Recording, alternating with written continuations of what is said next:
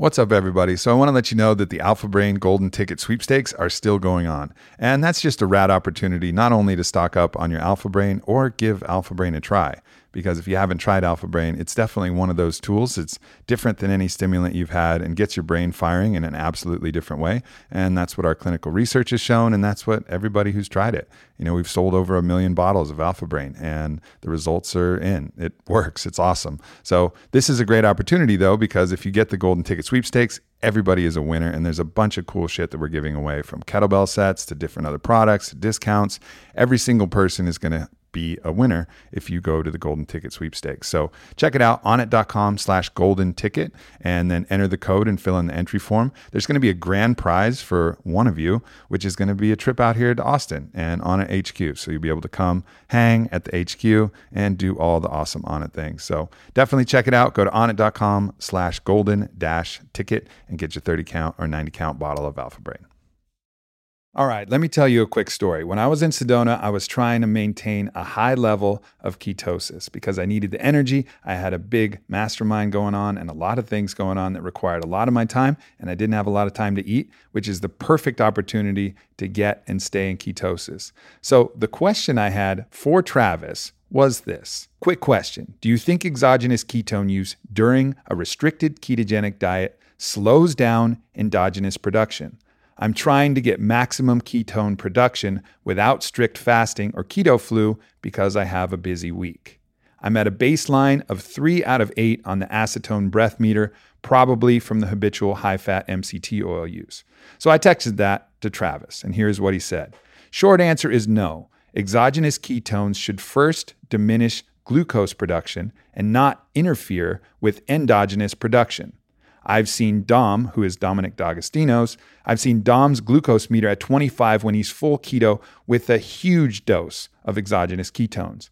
Good tool for the keto flu and still hammer a very busy week. We'll probably have a few low moments, however, because it takes months to get fully keto adapted. So that was a question that I had, which was basically, if I'm taking exogenous ketones, like Onnit has in its total keto daily, am I still going to be producing by myself endogenously? That means like myself producing it, the adequate amount of ketones, or will this prevent my body from producing those? And Travis's answer was, short answer, no, it's not. That it's just going to support my ketone production. And that's what I found during the week where I was trying to reach the highest level of ketosis that I've ever reached before. And I felt amazing. It really felt like my energy was at another level. And it was a combination of restricting my calories, having most of my calories come from fat, some of my calories come from protein, and then using scoops of the total keto daily. And I ended up pushing 6 out of 8 on the keto pen after starting at 3 out of 8. So that's a combination of my diet and a combination of the scoops of the total keto daily. So if you're interested in following that path, which I really highly recommend, like if you haven't felt like what it feels like to be in ketosis, it's awesome. And there's obviously tons of health benefits, but there's also tons of performance benefits. So I really recommend you try it. So go to onnit.com/Aubrey, check out the Total Keto Daily. There's other good exogenous ketones out there, but I really like ours. The flavor is amazing, and we put it with the right ingredients to help support the body in the best way possible. So go to onnit.com/Aubrey and check out Total Keto Daily. I first heard about Travis Christofferson when I read the book, Tripping Over the Truth, The Metabolic Theory of Cancer. Now, I wrote a review for that book at aubreymarcus.com/cancer because I thought it was such important information. It was talking about how cancer is not just this blight on humanity, this thing that we need to attack and go to war against. It's something that signifies that we have a challenge with our metabolic system. And that way of thinking completely reframes how to treat cancer and what you can do as an adjunct to the current treatments. And Travis is just one of those people that's a dogged researcher. He's going to track down all of the best information and bring it to light. And he's done that in his new book, Curable, where he talks about the entirety of the healthcare system. And we dive straight into it. It's one of my favorite podcasts and genuinely one of the most important podcasts I can recall recording in a long time. So I hope you guys enjoy this podcast. Travis Christofferson, you're here in the building. Great to be here. Thanks, man. Great to have you, man. I mean, when I read Tripping Over the Truth, The Metabolic Theory of Cancer. I forget where I first saw it, but I read the book and my jaw was just open for pretty much the whole book. And then I was like, okay, everything's changed. The world's changed. This book exists. Now everybody's going to think about cancer completely differently. And we're on to the new paradigm of treating this disease. And I put it out and I was like, here it goes, ready? And then it went around a little bit, but like people are stubborn with their thoughts. And what should have been a boomerang of an enlightenment and questioning and thoughts and like reevaluating something that's, you know, a major issue in our culture didn't do that in that kind of way that it potentially could. And if you look back through time, of course, that makes sense because nothing ever happens that way. But it's just such an important revelation that you put forward, both in that book and then all the other subsequent revelations you put forward in Curable. So I'm just really excited to talk to you about it and at least maybe give that boomerang a little butts more, you know, and increase the 50-year lag time that we see on medical treatments actually being adopted. Maybe increase that to, I don't know, 49.8 years or so. I don't know, whatever effect we're going to have. But it's just great to have you here, man, and to be able to talk about these issues. Yeah, it's there was a book written on the nature of scientific revolutions. I can't remember what, it's a very common book, but they follow that path. It's this long lag where people debate it, and then you know there's kind of some anger on both sides, and then there's this sort of a kind of acceptance phase, but it's almost a lifetime, and that's that Max Planck quote that before you know new ideas are introduced, you almost have to wait for the old generation, the old guard to die off first. And I was like you, when I first read Tom Seyfried's book, Cancer is a Metabolic Disease, just shocked by the amount and the quality of data to support this new theory of cancer. And then this reconfigures, you know, how you treat it and how you approach it. And this whole industry that is, you know, healthcare is now the number one industry in the world. So it was shocking to me, how do not more people know about this? But then you realize the inertia behind the current system. Yeah.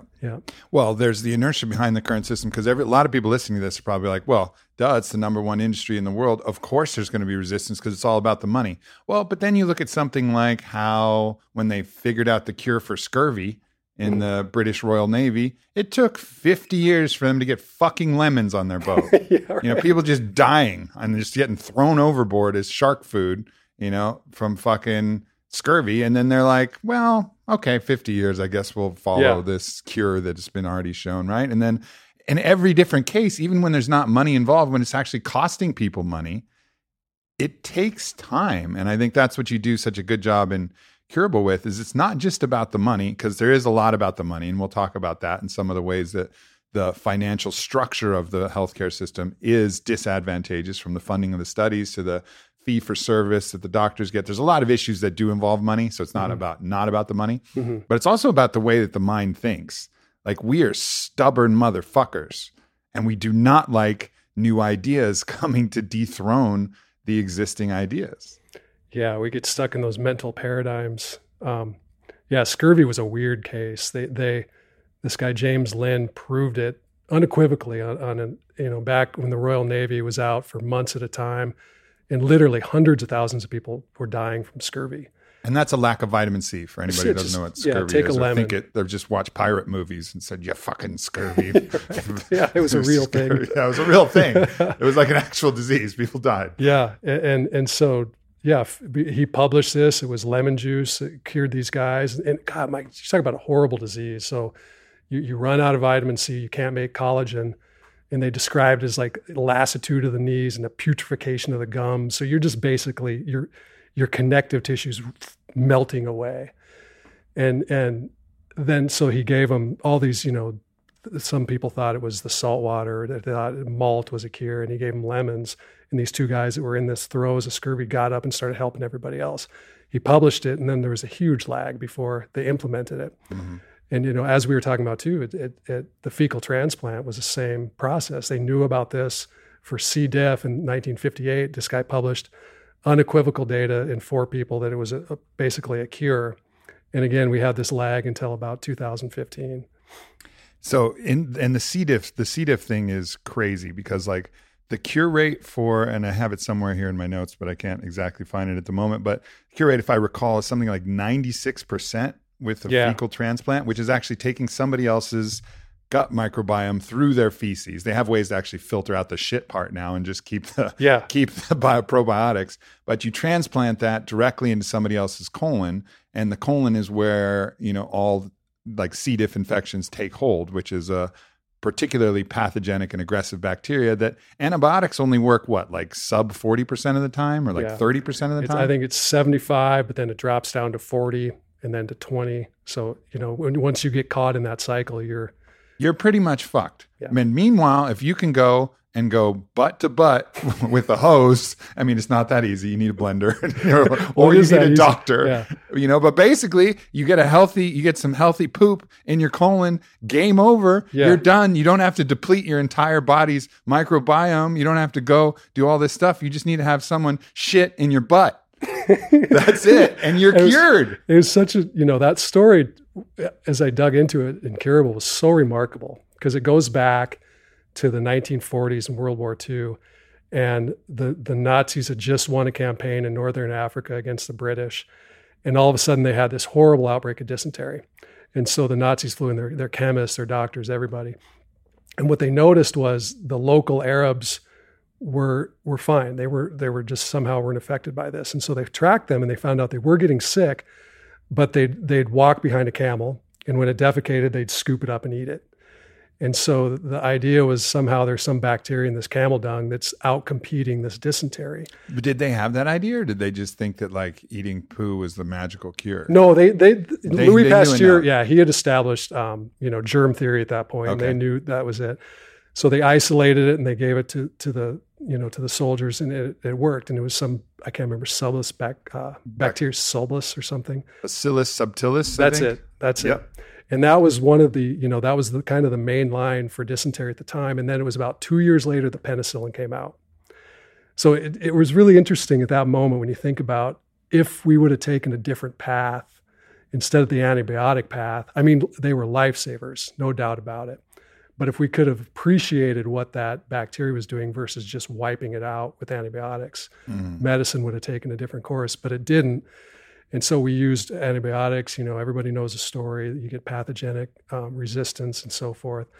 And so this has always been a problem. And in the 50s, people they give antibiotics perioperatively, right before surgery, to prevent infection.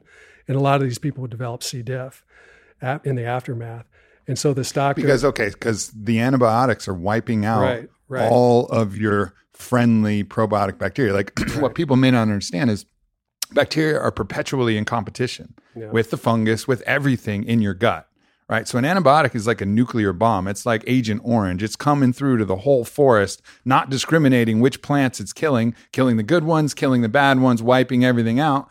And then that gives ground for whatever is still hanging on, whatever's alive, and whatever wants to be the most aggressive at that point in time to just flourish. Right. And sometimes that's C. diff. Right. Sometimes it's not. Sometimes it's actually yeast that takes the place of all of these. That's why there's so many yeast infections that come after an antibiotic course. It's like whatever is there, it's just kind of like, oh, wow, new free ground, nothing to compete with me. I'm just going to rush right through, right? Yeah. And so blank canvas. And that's what's happening, and that's what's creating the fertile ground for C. diff to take hold. That's what was happening when the Bacillus subtilis was actually competing against the pathogenic bacteria that was causing the dysentery, right? It's just introducing that natural level of competition and having something that outcompetes the existing, pathogenic bacteria. Right. And so this doctor in 1958 in Denver had that same epiphany. And back, think of the 58s, all feces was just thought of as a disease vector. Right. And this guy had this subtle, epiphany, this moment of intuition that perhaps fecal matter was this ecosystem, like you described, this whole ecosystem, and he called it reestablishing the balance of nature. So he took some feces from a maternity ward nearby, and these patients had C. diff, and just put an enema in, and that was it. It was a cure for 4 patients, and so this was published in the Journal of Surgery in 1958. It just never caught on. And for obvious reasons, I think that it's much easier to give a pill than fecal transplants. Well, it's the same reason that probably even in the military, even in with the German soldiers, they moved to penicillin when penicillin was invented, and they're like, well, we could drink camel shit, and it would actually work, but we can take this pill and it'll mostly work. Yeah. But the problem is it only temporarily works. It's just wiping everything out one time. It's not establishing any kind of bacterial, colonies that can actually prevent this from happening in the future. It's actually making you more vulnerable. But they're not thinking long term. Well, I get it again, I just take more pills, and I get it again, and I just take more pills, and then the long term cascading effects of using that as the emergency stopgap becomes a problem. Yeah, it's a short-sighted thinking. That's why I think that fecal transplants are getting more established now. They're still slow. It was 2012, you said, somewhere around there, that they actually got approved for C. diff infections. Right, So not even approved, just enforcement discretion. So it's not a formal approval. It's still under this kind of veil of uncertainty. So it's still, very underrepresented. It's still hard to get. And that's why in the early 2000s, it was interesting how the path had followed. In the early 2000s, people just found it on the internet. It was like a DIY, do-it-yourself fecal transplant. And there was tens of thousands of people doing this every year for C. diff, for ulcerative colitis, Crohn's disease, and so forth. And there was only a handful of doctors doing it. And it was a cure. It was like 94% cure. And then the 6%, you just did it again. And it was a cure. and the FDA wrestled with this. They were required to have an investigational new drug paperwork, which is, if anyone knows, it's just like, it's off the table. It's so much bureaucracy. And how are you even going to do that? Because it's poop. It's poop. Like, it's not going to be standardized. And they were focused on these long-term risks. Well, what if, the patient gains weight down to, well, these people are dying. They lose this sort of, the recognition of the risk reward in that moment. Yeah. All right. You're going to gain about a pound when that shit gets enema into your ass, and then you poop, and then you're going to lose it again. Right. But I mean, I do understand what they're saying. They had that study on mice where like obese mice were given the gut biomes of like active athletic mice, and they were switched, and then the obese mice became athletic, the athletic mice became obese. So there's probably way more effects, which actually, when you look at it, make it more interesting. So it's kind of like when you're looking for a sperm donor, right? And you're looking for the dad that you want. Like, all right, there's lots of them that can get you pregnant. There's lots of fecal transplants that can cure some of these bacterial imbalances. But you might want to get it from someone who has a lot of other cool attributes too. It's like generally happy, like works out a lot, maybe a good love maker. You want like a survey and be like, no, super poop. The super poop donors would be rich as fuck. They're just balling on their shit. There are now. There's donors, super donors that have the perfect feces. And there's feces banks. So it's come a long way. But if we could have. If that research wasn't delayed so long, now we know you can transfer anxious behavior through fecal transplants. So much of these bacteria, have evolved with us for billions of years, and they are producing neurotransmitters. They're almost guiding our behavior. Sure. So, now I think there was a study that came out about a month ago on pancreatic cancer. They found a bacterial signature on the tumor. And so they just took long-term pancreatic cancer survivors versus people that didn't do well, and they did the fecal transplant into the mice, and they were able to confer that ability to respond to the treatment. So to transplant the ability to live longer with pancreatic cancer. So almost every disease state we're finding is somehow influenced by the gut biome. Ketogenic diet, which was used for epilepsy. When you give a mouse, raise it in a germ-free environment, so it's got no microbiome, or give it antibiotics, a mouse that's got epilepsy, put it on a ketogenic diet, it doesn't work. And so we always thought it was, it's beta-hydroxybutyrate or some of these, shifting in neurotransmitters, but it's something more even complex than that. Yeah, that's really interesting. I mean, and the ketogenic diet is something you talk a lot about in the Tripping Over the Truth, and I want to get to that. But just one example, just to go, and we'll talk more about cognitive biases, but just for people to understand how these things people are so resistant, because I think a lot of people might think like, well, if this worked, it would be out there.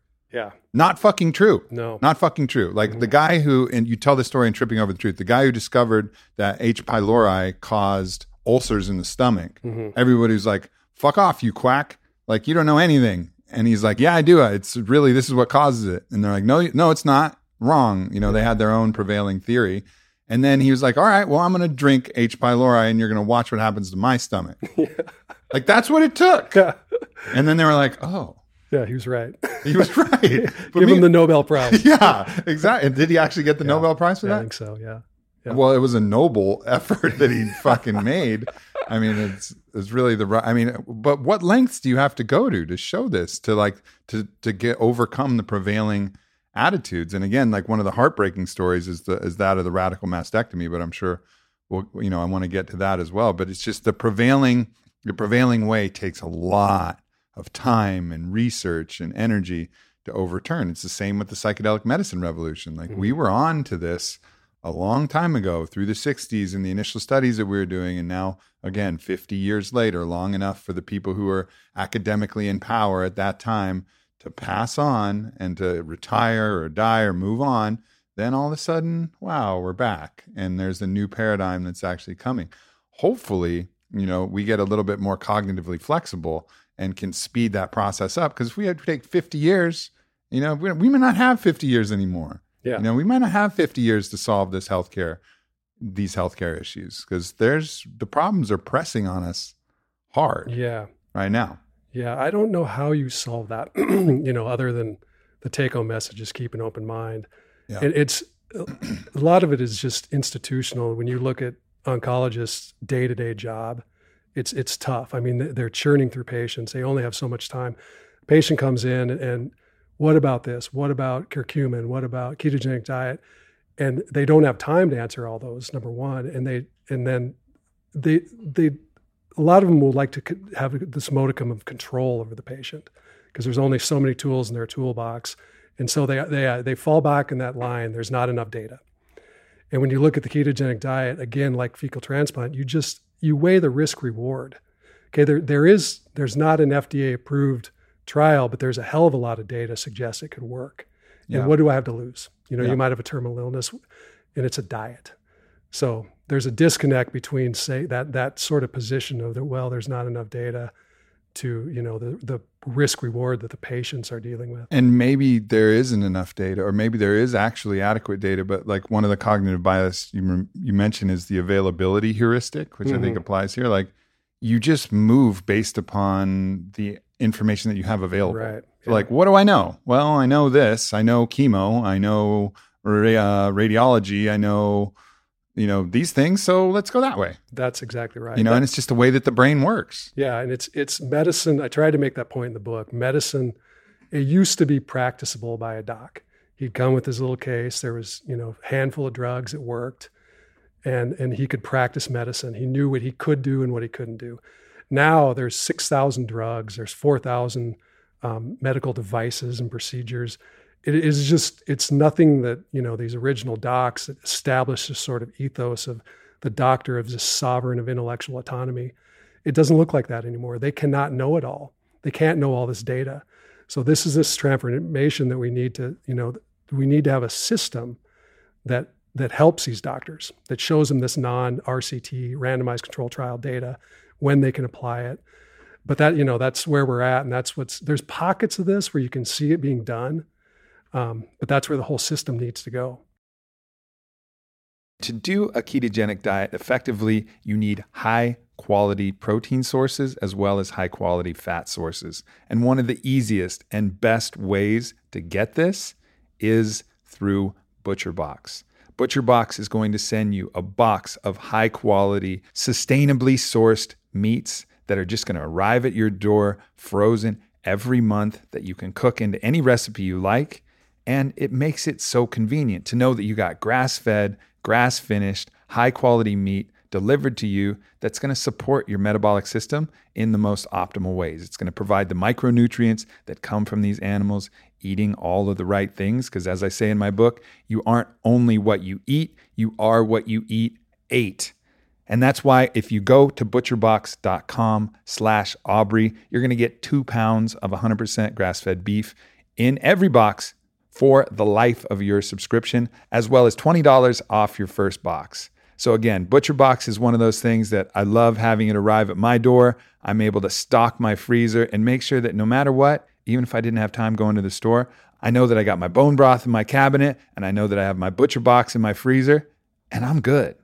I'm good. I mean, I like going to the grocery store. It's fun. But if I don't want to, I got everything I need to help my diet stay at an optimal level. So once again, go to butcherbox.com/Aubrey, save $20 off your first box, and get that 2 pounds of grass-fed, grass-finished beef in every box for the life of your subscription.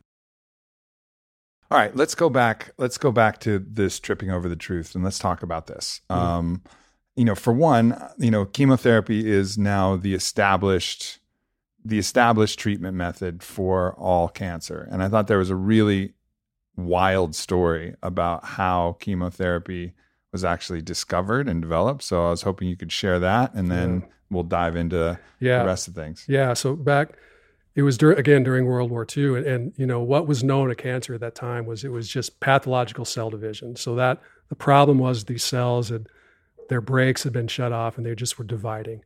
So how do you kill fast dividing cells? And it came sort of by accident. There was a war gas called nitrogen mustard during World War II, and the mustard gas, right? And they'd signed this. The Allies and the Axis had signed this agreement to not use it, but both sides were stockpiling it, thinking the other side was. And so the Bari Harbor in Italy, the Allies were there. They thought the German Air Force was stretched too thin to bomb them. They kind of were, coagulated in there, thinking the Luftwaffe wouldn't come near. They knew they were there, and they bombed them, and they bombed the USS Harvey, which was stockpiled all this nitrogen mustard gas.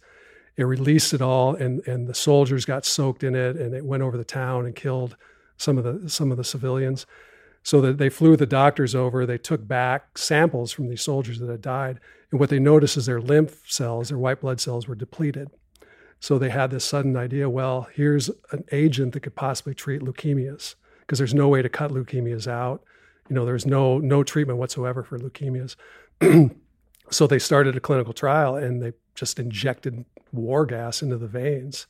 And you can imagine what that does, to somebody. And those are the same sort of side effects we're associated with chemo today. It's gotten much better, but that was the treatment paradigm, would just try to find this knife's edge of toxicity where the patient doesn't quite die, but you might kill off the majority or some of these cancer cells. And I think one of the interesting points you make is like this paradigm of the treatment being actually coming from a war gas and being like you're going into war against your body created this whole idea in the zeitgeist of the war on cancer. Right. Because why else would you bear such a cost unless it was a war? Yeah. Like it's the only way we're storytelling animals, right? Like the only way you can make sense that you're curing yourself as if you're going into war with an agent that you need to kill at all costs. And then you're willing to take the mustard gas and whatever chemotherapy agent equivalent we have. You're like, well, this is war. And that the vernacular, I think, he put up a good fight. Yeah. I was with him in the battle, and that's what's so interesting when you frame cancer differently, as if you look at it as a metabolic disease and you reconfigure this idea of how you treat it. Now it's not a battle. It's about changing sort of the environment. And Tom Seyfried always says you should come out on the other side healthier than when you came in. So, hopefully we can get to that point. And that was something that, Otto Warburg was onto early. Like that idea of what was the fertile ground that allowed this cancer flower to blossom, right? Like what were the conditions that caused it? Like when was his heyday? It was like early 20th century, right? Yeah, 1924, he made this discovery that cancer cell was just had this metabolic dysregulation. So it just had this voracious appetite for sugar and would not take sugar and then burn it oxidatively in the mitochondria with oxygen. It would just kick out lactic acid. And there's no reason the cancer cell should be doing this. This is something normal cells don't do. So why is a cancer cell doing this? And he died in 1970. He was never really able to answer that question. And that's where, his original theory was brought back to life by Tom Seyfried, who shows there, and this is a center of debate. He claims that the mitochondria are extraordinarily damaged and they just don't work. And that's what Otto Warburg always said. But the crux of it is that even if that's a trigger, the damage to the mitochondria, but you see this this consistent shift in the cancer cell towards this metabolic phenotype. And everyone describes cancer as this disease of chaos, but it's doing all these systematic things, right? So cancer is most diseases you can describe by one thing, C. diff, it's an infection. Sure. But cancer is it's a narrative. And so I think in my opinion, when you look at everything and tally it up, the reason we haven't made progress is we still describe it as an exclusively genetic disease, when it's better described as a metabolic or epigenetic disease. And there's crossover. Nobody argues that, these mutations aren't important. It's just that they cannot be a comprehensive explanation for the whole disease.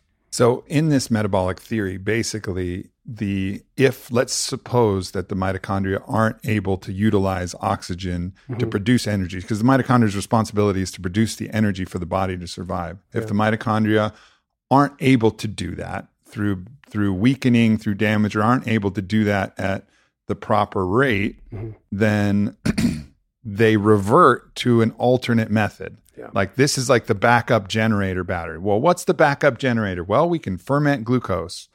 But the moment they switch to the backup generator, they lose communication with the rest of the body. Yeah. Right. And they just go rampantly like, we got to survive. We got to ferment glucose. That's the way that our cells are going to operate, losing coherence with the organism. And which was really made a lot of sense. Like, well, all right. So then instead of the war on this thing, what if you assume that, okay, the cells are smart. They know that they can't get an adequate amount of energy produced through their mitochondria. So they're doing the next intelligent thing as individual organisms whose prerogative it is to survive. Yeah.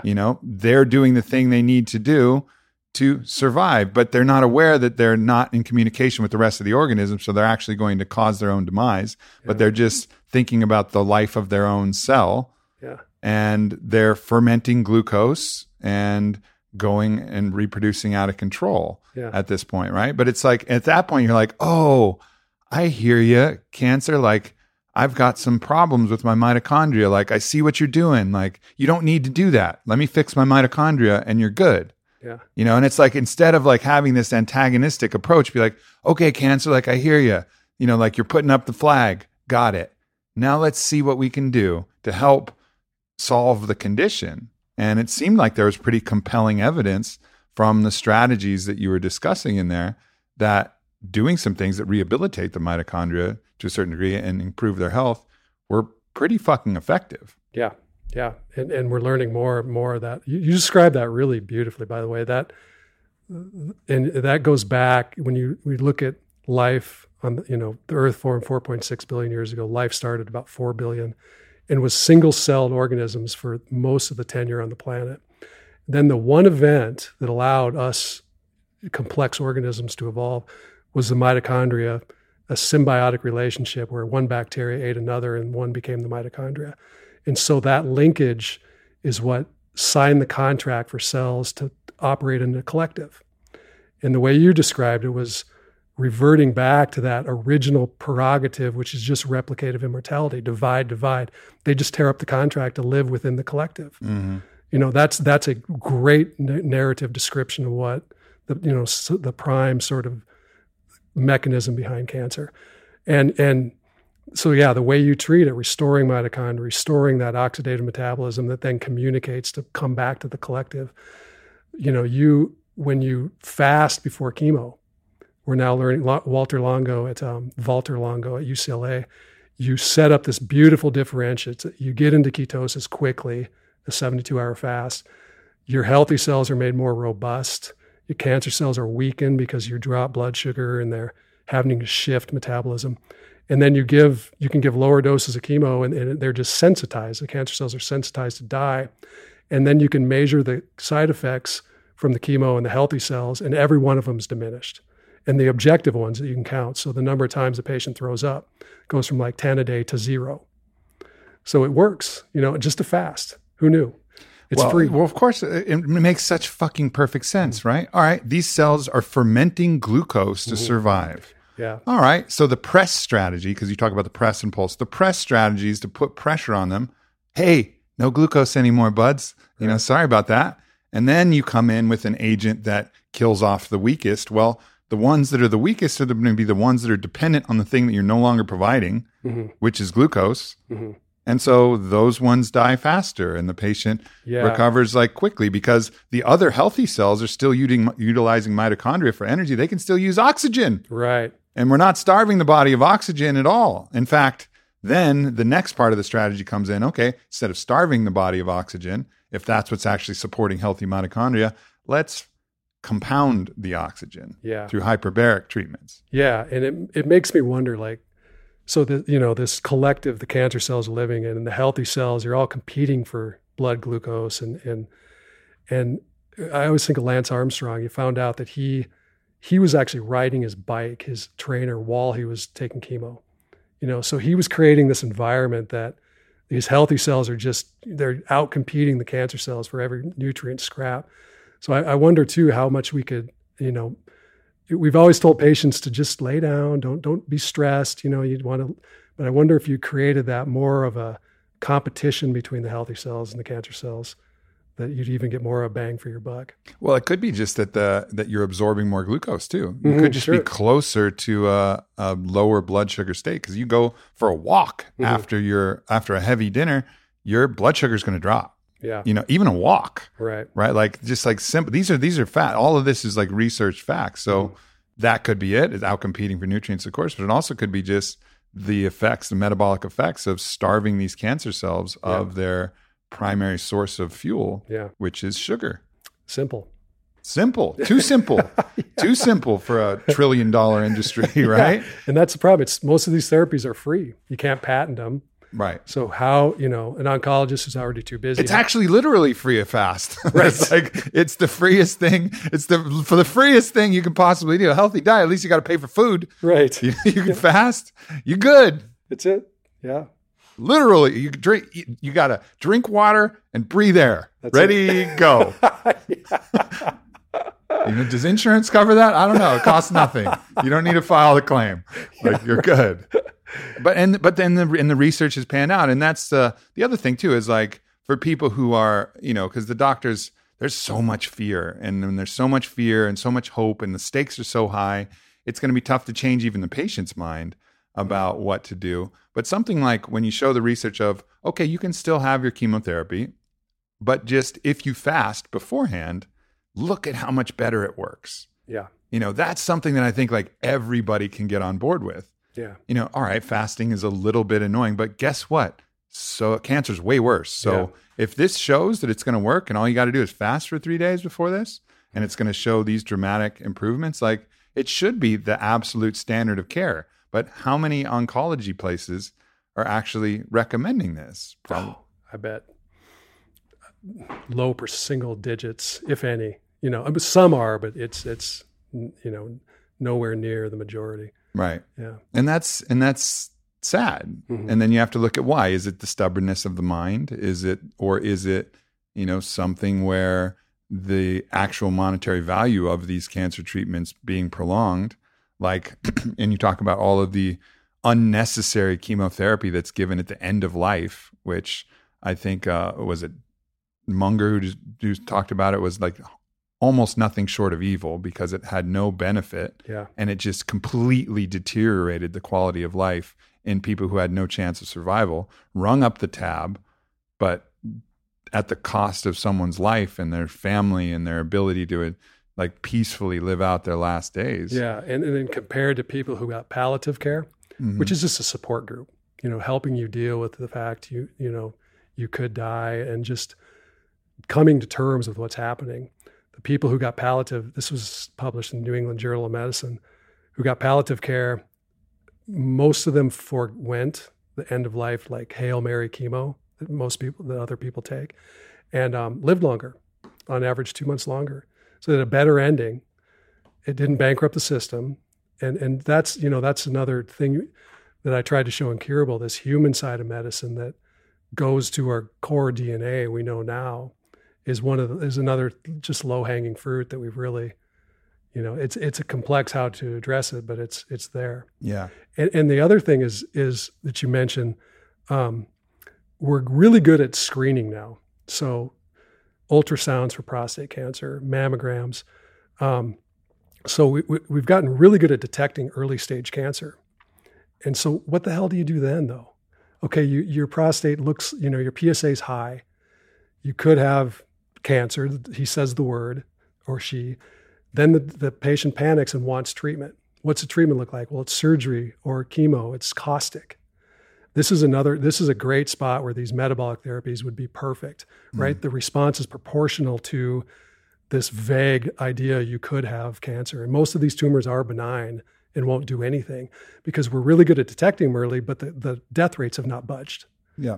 So that's another good spot for these, or these, worrisome pre-cancers that they don't have any good answer in how to treat. Well, you said that in 2008, 70,000 women were overdiagnosed with breast cancer. Yeah. That was a study done. 70,000 women were overdiagnosed. 70,000. So what does that mean? That means what? Mastectomies? That means chemotherapy? That means all kinds of things. Yeah. And PSA, if the people men that get diagnosed with prostate cancer from PSA levels are 47 times more likely to get treatment, so radiation, surgery, or chemo, than they are to have their life extended. It's hard to get your head around that, but yeah. So that's why Munger said, he crosses out the PSA every time his doctor puts it on the list. Yeah, because he doesn't want him to do anything silly, stupid. He said. Yeah, I don't want you to do anything stupid. Say that fact again. So if you get diagnosed with prostate cancer from a PSA, you're 47 times more likely to get treatment, surgery, radiation, or chemo than you are to have your life extended. Whoa. It's a weird fact. So the treatment doesn't actually extend the life. Right. And you're treating, and you're more likely to do it even though it doesn't extend your life. And, right. So the take home is you're treating cancers that are probably not going to have any threat to you. They're benign tumors. It could make sense because prostates are involved in boners, and men would rather do anything than lose the chance of having a boner. Which the surgery can make you lose the chance of having a boner. Oh, man. Well, we really got it wrong then. I mean, come on, people. Get it together. Save your boners. Shit. That's the new prostate campaign. That's wild. All right. So you see all this stuff. Briefly, though. So there was obviously the ketogenic diet. There's the hyperbaric oxygen, increasing the oxygen availability in the blood cells. That's the core of the press pulse theory for metabolically treating cancer. You also mentioned some drugs that were interesting investigational drugs like 3BP. And there's another one that I forgot towards the end of the book that actually might have even been better.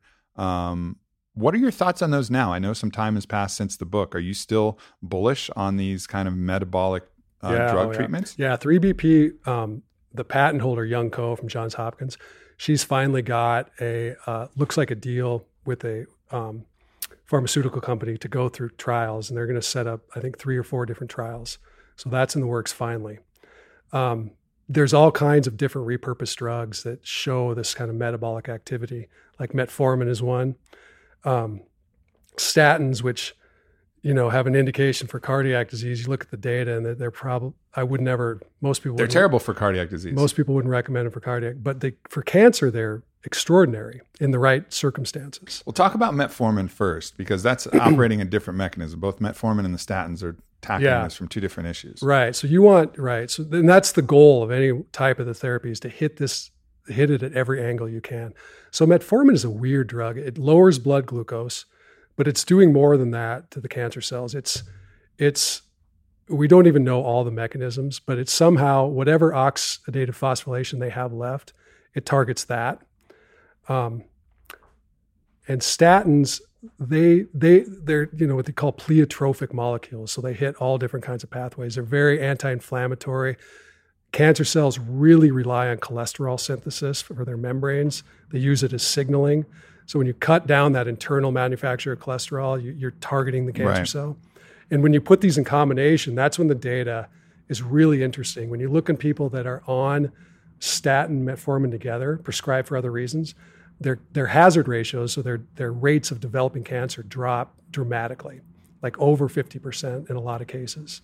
It's really interesting because statins were developed because people thought that cholesterol caused heart disease. And then they're like, whoops, cholesterol doesn't cause heart disease. Yeah. Only certain types of cholesterol cause heart disease. And really that cholesterol is formed from actually having too much sugar. Yeah. So like all of that research came out. So then statins are like, that's kind of like a bad word. When I was reading that, I was like, oh, well, but cancer uses cholesterol in a specifically different way. Right. So that's why it's an effective off-label treatment for that. And then the metformin made sense from the just general metabolic theory. I mean, they may have other mechanisms of action too. Yeah. But like the general metabolic theory of lowering blood glucose, right? Exactly. So both of those are kind of operating in this way. And that's one of the other things you were talking about in Curable is, all right, so you have these drugs that, are around and available, but what's the incentive to do new trials on these new drugs for new things when the patent has already expired? Yeah. Right? Because there's nobody who actually benefits from the generics, the generic drug. Actually, who owns the generic drug? Oh, I think there's various. Yeah. So all kinds of entities, but there's not enough of a focused interest. Like when you have a patented drug, you got 20 years. There's a focused interest on expanding the market as much as possible. So they'll do the research if they still got the patent. Yeah. But something like metformin that's been out, nobody owns the patent. So it'd be like basically like all the milk, which is kind of cool when like milk does an advertisement, like brought to you by milk. And you're like, who's milk? That's cool. Like all the milk people got together, like brought to you by beef. And you're like, it's incredible cooperation, like I really appreciate that cooperation, And I guess that would be the way that it would have to be unless the government was willing to sponsor it or charitable enterprises were willing to sponsor it. It would have to be the generic metformin collective that put together the study to expand the off-label use of metformin, knowing that it's going to get spread around to all of the people providing the generics. Yeah. Yeah. And that could be the way. But one way or another, we got to find the avenues, whether it's through charitable enterprise or whether it's through government intervention or whether it's through, like all the cattle farmers getting together and putting a beef commercial on the fucking Super Bowl, like whatever works. We got to find a way to like start expanding the research here. Yeah. And there's no good answer to that. You're right. It's they call it financial orphans. They're off patent. No one's got an incentive to do that, to do the big trial, to get FDA approval. There's just no incentive. So it'd have to be, that's where you think government would step in and sponsor those kind of trials. Because who benefits from that? We do. The people do. It's like building the interstate highway system. It's a one-time layout, and then it's a 5-cent pill that could affect outcomes for everybody. But these, the government is really entrenched, again, back to these cognitive biases, entrenched in this gene theory. And there's a kind of a pro-innovation bias. And what's next in the pharmaceutical world? Targeted therapies. Now there's CAR T, which is $500,000. They take out your blood cells and re-engineer them and inject them back in. So it's always going towards more expensive, more complex treatments when we have these wonderful treatments that are dirt cheap that just kind of sit there and languish. Yep. And, all of the different biases that exist in even government spending, right? Like we're like, hey, like US government, like we're not going to get in a land war again.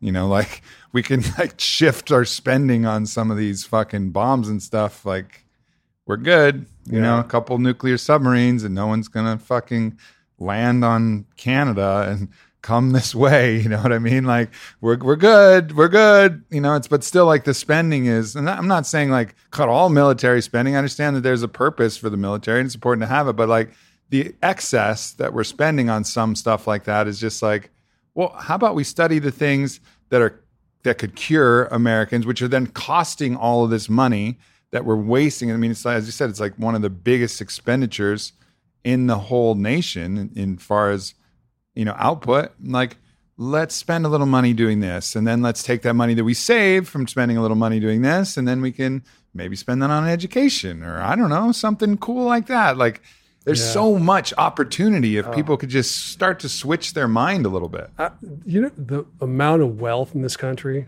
I mean, we spend more than the next 10 countries combined in military spending. It's insane. There's an art museum in Baltimore, had a spiral staircase. It showed like the spending on the railing as you went up. And it was like education's a little like 2 steps and, agriculture. And then you just go wind and wind up the military. And healthcare now is, I think, over $3 trillion in churn in the American economy. So it's about nearing 20%. And it's estimated that 50% of that is waste. So over-treatment, fraud, all in that bucket of waste. If you could chip away at that, say 40%, that's $1.5 trillion that you could spend on schools or just making the citizenry more happy. Yeah. Enriching our lives. And you show examples of this, like in McAllen, Texas. There was this kind of culture of money that developed where everybody was like, send him for an extra CAT scan. Let's cut in here and see what's going on, and let's run these expensive tests. And everybody was just running up this huge tab, and it was actually far higher than the nation's average. And when investigative journalists came in there, they had this huge expose. People went to jail. People figured it out, and McAllen actually dropped down and is now one of the more efficient cities around there. But the same thing can happen from both greed, which is the McAllen story, and then in the Redding story, it was all about fear, right? It was like the fear of heart disease. Yeah. Everybody getting these preventative stents in their heart.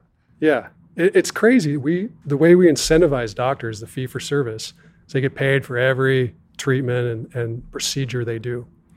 So the obvious incentive is to overtreat, and it just creeps in that direction over time. And you can show this very easily. You put more back surgeons in a county, the number of back surgeries go up, and the outputs don't go up. So you do the math. It just means a lot of people are getting unnecessary surgeries.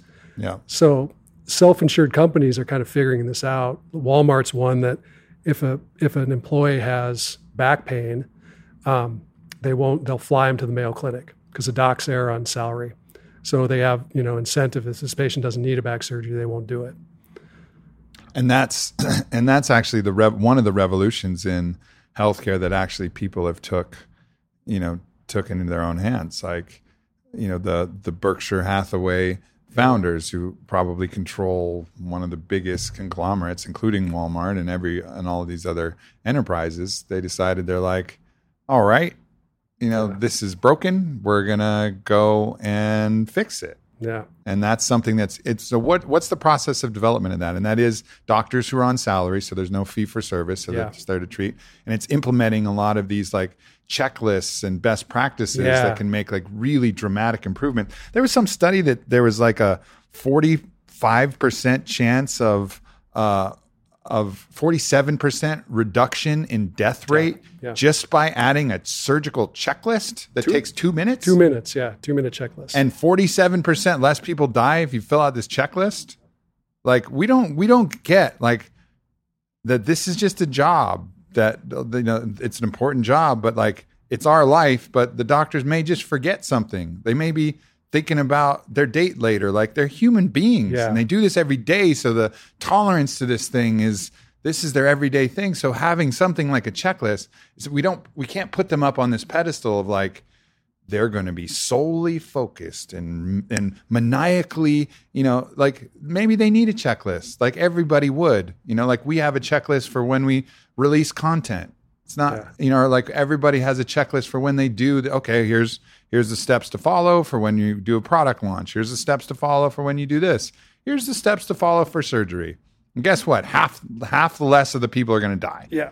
Yeah. I was shocked when you look at every arena of human activity, like you're talking about, sports, the stock market, people have gotten really clever at noticing how the human brain works and trying to find workarounds, checklists, picking players on statistics rather than an antiquated talent scout that's guessing. Mm-hmm. But when you look at medicine, it is lagging so far behind in that, because we always had this culture of the doctor was this sovereign nation of autonomy, and you can't creep in on that autonomy at all by telling him to do a checklist. God, no, you can't do that. So the ones that are really knocking it out of the park, like Intermountain Healthcare in Utah, the system is part of the integration. So the system is helping the doctors. And there's backlash. The doctors don't like it some of the time, but they found ways to work together. And it's the simple shit. It's like checklists, and it's like timing of surgical antibiotics. And it's just watching the doctors and seeing who's doing it the best, giving them accolades, and then they put peer pressure on the other ones. They create this environment of excellence. And Intermountain is about 40% less, 40% more efficient than the national healthcare. So if we could just be as good as them, we cut this by, this huge thing by 40%.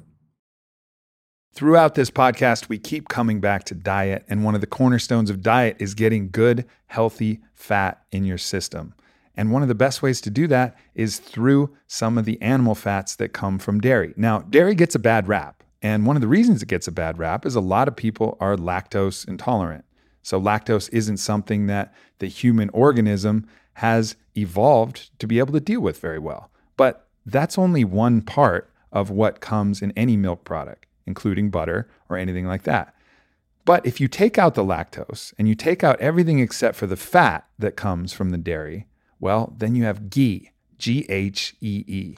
And if you don't know about ghee, ghee is amazing. It has a high smoke point. It's just the fatty part of butter, so it's like clarified butter in a certain way.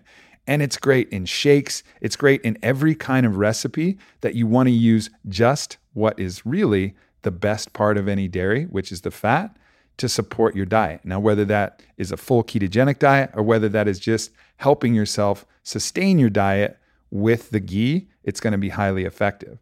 So when I'm trying to go full ketogenic and I'm trying to get those acetone numbers, I actually measure it on a little pen called Keto. When I'm trying to do that, I'm putting ghee in everything. I'm putting ghee in the bowls that I'm making. Sometimes, if I'm making like a ground beef, avocado, cheese, I'll sprinkle some ghee in there. I'll put some sea salt in there, like whatever I'm doing. And of course, in my tea in the morning, in my coffee, blend that up together with some MCT oil. It's just a great way to get fat into your diet.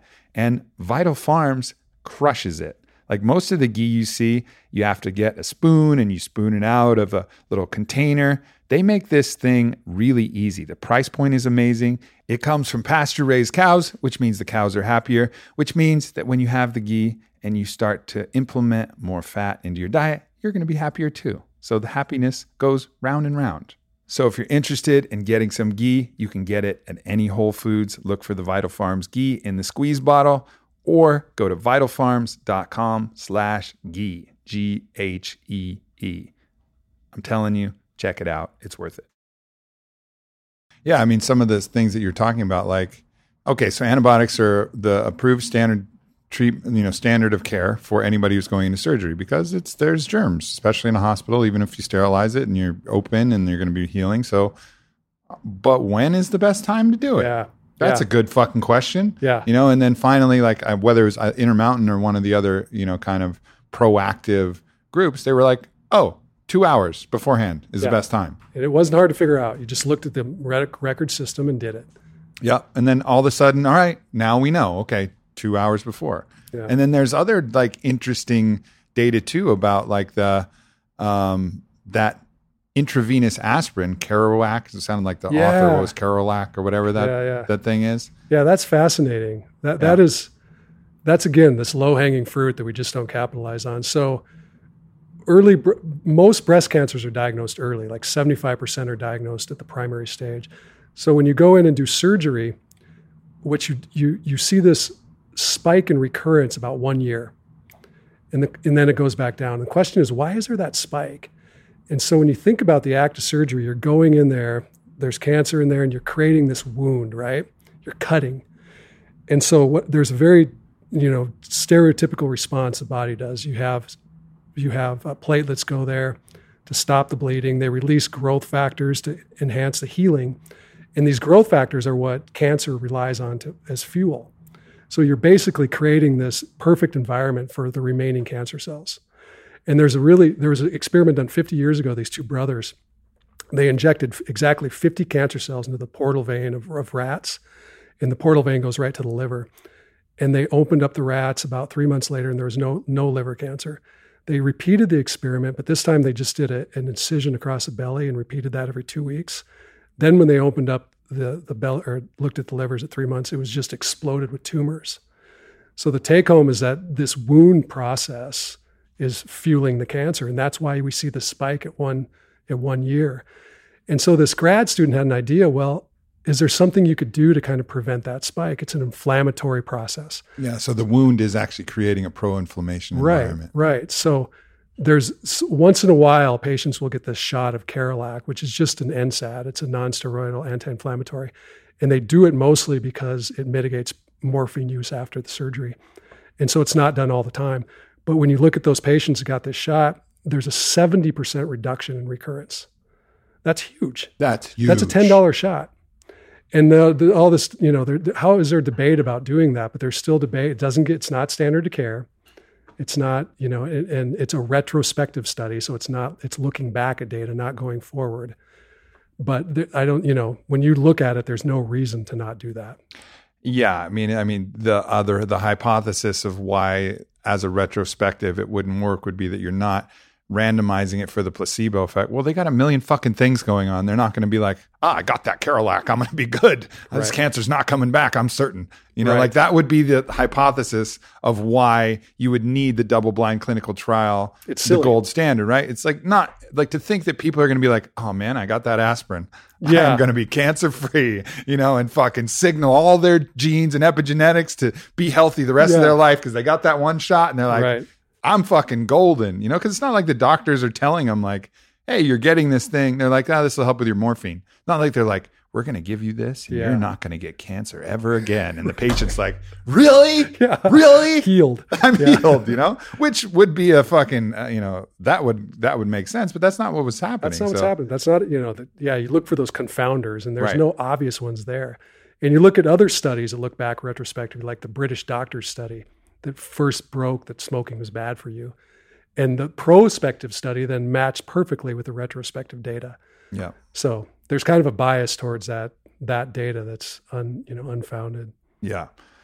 The next interesting thing that you're talking about, so we're talking about all of these different, kind of cancer treatments for the gut biome, which could affect all kinds of things, including like your mindset, anxiety, depression, all of these different, like so many revolutions in it. But, interestingly, there was another absolutely free treatment for longevity that is really surprising. I actually talked about it a little bit in my book, but like one of the top determining factors of longevity is, drum roll, Travis, please. Your social life. Your social life. Yeah. Your fucking social life. Yeah. When you go through, that's a great part of the book, Curable. When you go through all of those centenarians and super centenarians, the people who lived over 100 and lived over 110, and then you go through and they're like, how'd you do it? And one's like 3 Dr. Peppers a day. And the other one's like 12 cigars a day and a nip of whiskey. And the other's like all of these different people. And even that one woman's like, who was like 120 or something. Yeah, no she's fucking like, clue. She's like, I don't know. My life sucked. I was hoping I died way earlier, but God's punishing me, I guess.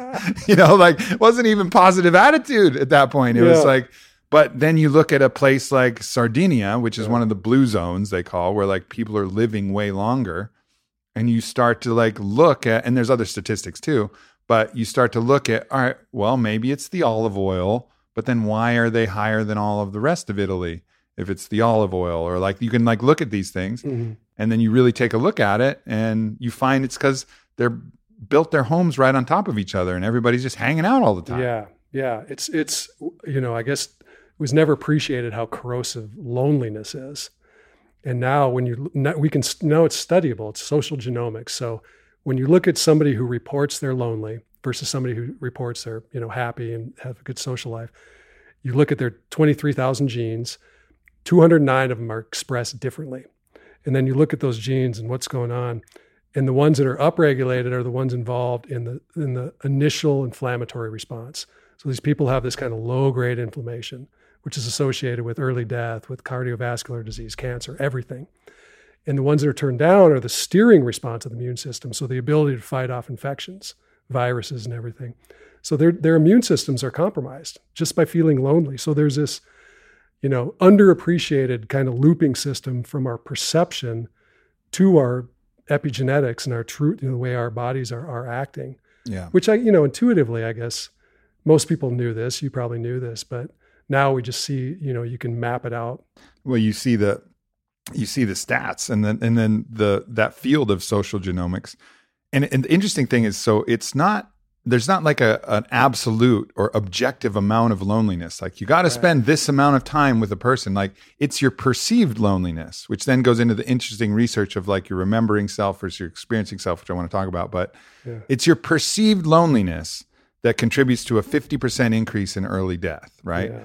So you could be around a lot of people, but if you still perceive yourself as lonely for whatever reason, then you're going to fall in that category. You could be out in nature and be like fucking Rumi and be like, the trees are my friends, and like not be lonely at all, even though you're hardly ever seeing. Every time, you know, somebody comes in once a week and like you give them a hug and have some tea with them, and that's good for you. That's good for your constitution. That you wouldn't report, that person wouldn't report being lonely. Well, as long as they don't report being lonely, they're not perceiving themselves as lonely. They're not triggering those epigenetic triggers, which is like the volume knobs on our gene expression. It's a great way that you put it in the book. They're not triggering that, so they're not contributing to these diminishment of life expectancy. Yeah, I guess it's a need. You know, there's introverts that just don't need to be around that many people to not feel lonely.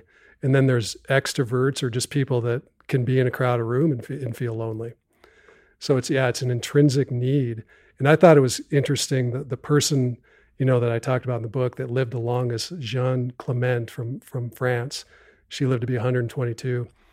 She was extraordinarily active. She had a wonderful life. You know, she never had to work. Her husband was rich, very active, but she just didn't have a need to be around. She never professed ever being lonely. And when she was 120, she said, she told a reporter, I think of my life, I'm never bored. And people who knew her would always say she just kind of had this way about her. She just never really got concerned, or she just didn't handle stress really well. So I guess she smoked cigarettes. Yeah, she smoked. Even in her retirement home that she went to at 110. Yeah. You know, she's like, fuck it, I'm going. Yeah. And she makes friends with the nurse and smokes cigarettes with her after every meal. In moderation, she started when she was like 20 and smoked till she was 117. It was like one or two after dinner every night. And some port wine and a dessert. But it was moderation, you know, she was active. Sure. So I get, you know, the take home to me was that we get so spun up and what am I doing it right? Where's my vitamin D level? Am I exercising enough? And I ate this fucking cracker today. I know it had gluten in it. It said gluten-free, but I know there was hiding in there. I'm going to die. But those variables are not really what matters. You know, obviously in excess they do, but to our health and longevity, it's not there. Yeah. It's, I think you summed it up. It says, don't worry so much. Have an occasional dessert or a drink if you want. Be active, play, be moderate, engage with the world and the people around you. Not only will you live longer, you'll live better. Yeah. Sums it up. Yeah, the science takes you to a beautiful way to live your life. Yeah. And it's interesting because you can tell somebody to eat this, have your vitamin D level here, but you can't tell somebody how to not be lonely. So you enter this, you know, this world where health becomes kind of artistic or a pursuit. And also like social engineering starts to become interesting. Like one interesting thing that you were pointing out is that actually loneliness is increasing with each new generation. Yeah. Perceived loneliness is increasing. Potentially this is related to the proliferation of social media and the isolation that we feel based upon that. Who knows? But also like depression, suicide rates, a lot of these different things that come from comparing ourselves to other, and maybe actually instead of getting together and meeting up, we're just texting everybody all the time, which is creating this sense of loneliness. The body doesn't fully recognize that as community. Yeah. So like re-engineering and re-understanding this idea of community and how you gather and what reasons you gather for, and like, you know, like that's a really interesting thing that's going to have a dramatic impact. You know, like there's 1 billion biohacking summits, you know, all over the nation and world. But like, how about like social, you know, like community building summits? Like, hey, how do we hang out more with each other? Yeah. Like, how can we form bonds with people and how can we re-engineer like the way we live and how we, you know, cultivate these, you know, environments where we aren't lonely? Yeah. And I think I put a quote in there from Thomas Jefferson, who said that the duty of government is the happiness of the citizenry. You know, in our government, they don't consider happiness of the citizenry, but the UK, they actually consider that as a metric for how they operate. And that really should be, you know, the way it should be a consideration. How do you design a society to you know, you say utopia, but just to be better? Yeah. Yeah. Well, that's a fucked up question though, because as Kahneman, one of the researchers who you talk about, who studied happiness for like 3 decades, Mm-hmm. you know, he was trying to figure out what makes somebody happy. And then finally he just kind of threw his hands up and was like, I don't know. People are people, like, leave me alone. That's what it seemed like he kind of got to the conclusion, because happiness is such an ephemeral thing. Yeah. And what he did is he described the difference between the experiencing self, like I am happy right now, versus the remembering self, which recalls your personal history and your life data and decides whether you are happy based on certain things that stick out in your story. Yeah. It's like the people you had a study in there of the people who won the Oscar lived way longer than the people actors of the same, variety who didn't win an Oscar. Like, why is that? Yeah. Why is winning the Oscar getting the nod from, well, perhaps their remembering self remembered their life as happier. Like, I won an Oscar. Yeah. I was like, I really did it. Yeah. And Kahneman had a clear, when you read his work on happiness, he had a clear, well, I shouldn't say bias, but he really thought that the experiencing self was more important.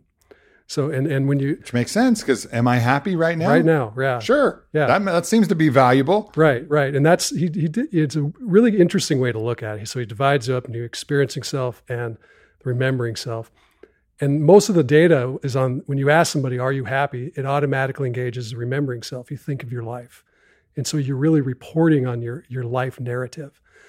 But if you ask somebody in this very moment, are you happy? Now you're engaging the experiencing self. So he did studies where they had timers and beepers, and you'd ask some people throughout the day, are you happy in this moment? To get a reflection of what the experiencing self is going through. What he shows is the remembering self. So like when you reel back through your life, what do you see? Do you see regret, or do you see success? That turns out to be the one that's in charge. So when you decide what you're going to do tomorrow, where you're going to go on vacation, you're really engaging the remembering self. And the remembering self is mostly motivated by bullshit. So material things, right? Yeah. Your social media feed when you're on vacation, instead of just being there in the moment. But then, and that seems very kind of intuitive and obvious, but then you look at that Oscar study, which shows that there's actually impact to people that are accepted, the remembering self, right? This is acceptance from the beehive somehow penetrates you and confers health. So they're not, they're intertwined, but you can look at them as separate, but there's obviously they're weaved together in some weird way. It's kind of like that perceived loneliness thing, right? Mm-hmm. Like if you perceive yourself as, whether you perceive yourself as happy, whether you're happy or not, is actually one of the biggest contributors to this thing, and that the remembering self, whether you remember yourself as happy or whether that actually matters, because that's what's signaling your genes constantly. That's what's actually that's what is the epigenetic trigger. It's that state of, because and it makes sense in a way, because these moments are fleeting. But what's the constant pressure? Right. The constant pressure on your epigenetic triggers is what you remember about your life. Right. Am I always in stress? Am I always in trouble? Am I always sad? Am I always lonely? Am I always this? Like that's kind of like the constant state that you're signaling in the background.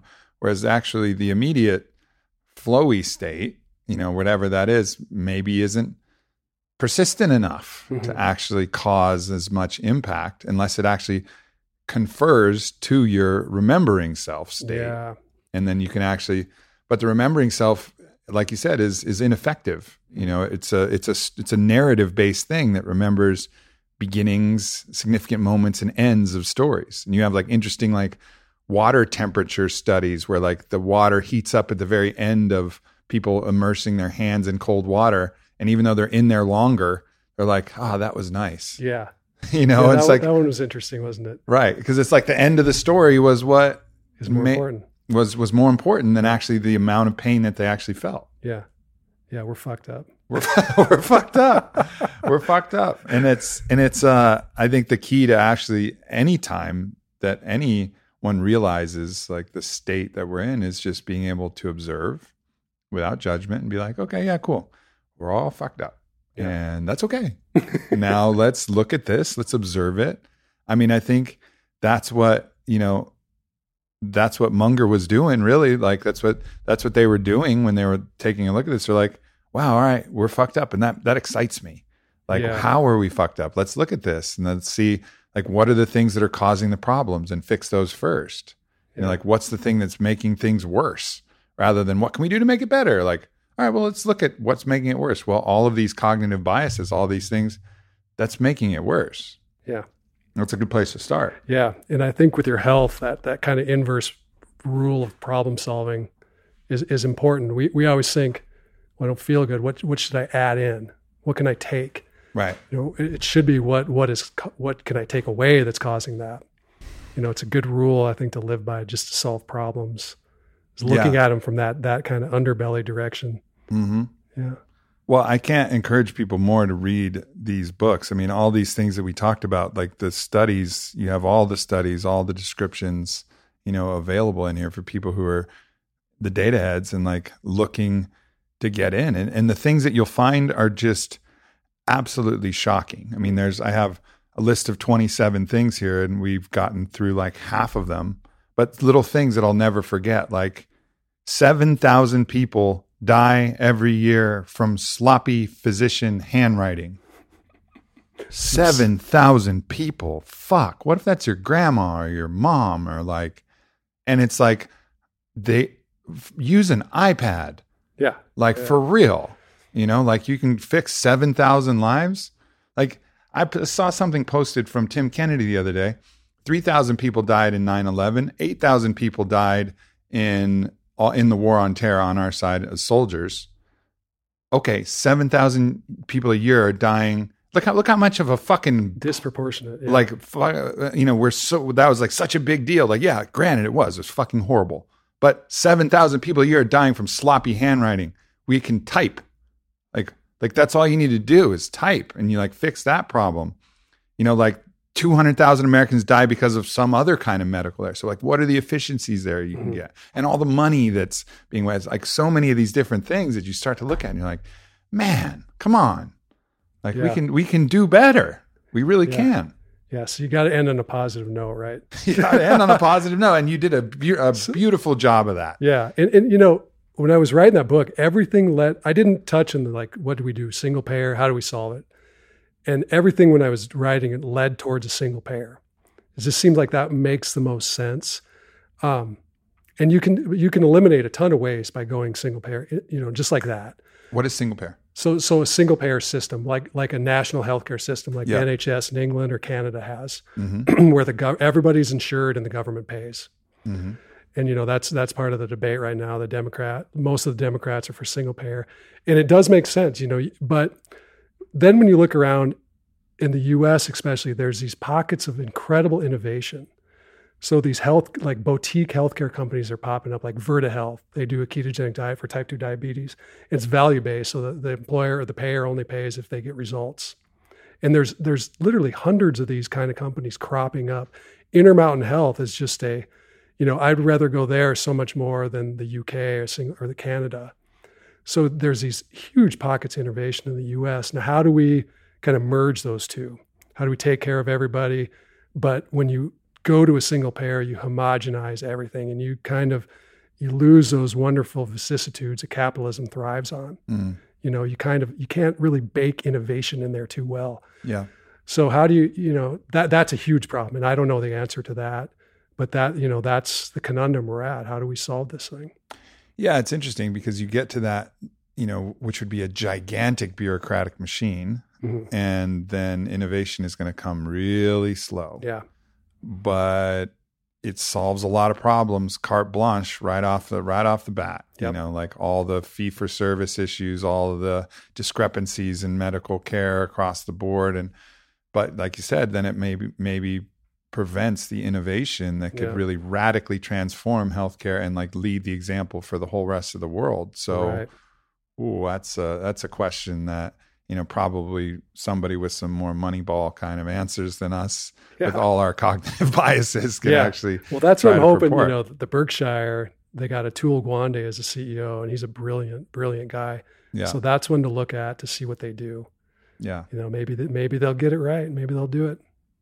Well, that's the thing. That when problems become bad enough, solutions tend to arise, and that's unfortunately one of the ways that people move into action is at the point where things are really so shitty that we have to change. And maybe that's the silver lining of the system that we've created. Is like, oh yeah, we made it so fucked that now we're going to be forced to innovate because we can't bear the cost anymore at scale. The more people we have, the more people that are getting sick. The money alone isn't going to be there. The work efficiency isn't going to be there. We're going to rot from the inside out, so to speak, as a nation, unless we fix this healthcare crisis that we have, which may be the thing that's causing the innovations, like with the Berkshire Group. Yeah, they'll be like, okay, got it. Yeah, like we got to come up with some different solutions, and it seems like that's happening, and that's the encouraging. Yeah, that's the encouraging factor. Yeah. It's, I think 1 in 5 people now have medical debt. Yeah. It's bankrupting the country. So yeah, you're right. It's unfortunate that we as a species have to wait till something's beating us in the face before we react. Yeah. Well, fast every once in a while. Put someone else's poop in your butt. Think outside the box a little bit. And there's so much to look forward to in what we have going on, but not be blinded by the negatives of what we see as well. So I think it's also, if we have that kind of better outlook, we're probably going to live longer ourselves. So we'll be able to help more rather than if we look at the bleak, pessimistic side of things. That was another thing. Like there's that study done on people who wrote their own autobiographies, and the people in the lowest quartile of those who said were like the least happy, they died 10 years earlier than everybody else. Yeah. Right. So, that understanding, like the scientific basis for putting yourself in a state of gratitude, looking back like a Stoic would upon their life and saying, oh, thank you for my challenges and thank you for these things. Like, so that you look at all of these things that have been challenging in your life and all of the conditions that were hard and all of the stuff, and you alchemize those into something that you're grateful for. Like, that's not just for funsies. Like that's gonna mean you're gonna live longer. Mm-hmm. If you're able to do that, if you can say like, thanks for my pain and thanks for my challenges and thanks for all the shit that I've gone through, like I really appreciate that because it's made me stronger. And you have that attitude and you look back at your life and you go, man, my life was fucking perfect because every challenge came and allowed me the opportunity to get stronger. And we look at the nation being, man, our nation went the perfect way because it got everything so fucked up that we had to fix it, and we innovated, and we have that outlook on life. Well, at the very least, we're going to be better off. Right. So that seems to be the way to go. Thank you so much for all your work and all your research and putting this out there. And, keep going. And any help that I can provide or anything else, I'm so behind this cause. It's so important and it affects all of us. We all know people who have, been in the system and suffered the consequences of the system. And some people have had great outcomes and successes as well. It's not all bad. Doctors are not mean and, mostly greedy out to get people, and the system is not conspiring against. It's just, you read this, you understand it's just human nature, and people are most likely doing their best, and that's another thing to remember too. There may not be any villain here other than just human nature itself. Just understand it. Yeah. Just understand it. Well, thanks so much. The book is Curable. It is out. When is it out? October 3rd. October 3rd. So I think when this podcast publishes, the book will be available. It's going to be Amazon, Audible. Amazon, yeah. And I'm not sure which bookstores I got it in, but most of the major ones, yeah. Cool. Yep. And then we have a talk tonight, so we'll have that out as well. Yeah, right on. Awesome. Thank you so much, Travis. Hey, man, appreciate thank it. you. Thanks, everybody. Peace. Thanks for tuning into the podcast, and make sure to check out Travis's book, Curable. It will blow your mind as it blew mine, and you'll have a whole reframe on the entirety of the healthcare system, as you know from listening to the podcast. So I really encourage you guys to check that out everywhere books are sold. And of course, sign up for my newsletter, share this with a friend. There's a lot of people that could benefit from this podcast, so please share it with the people you love. It's important, and thank you so much.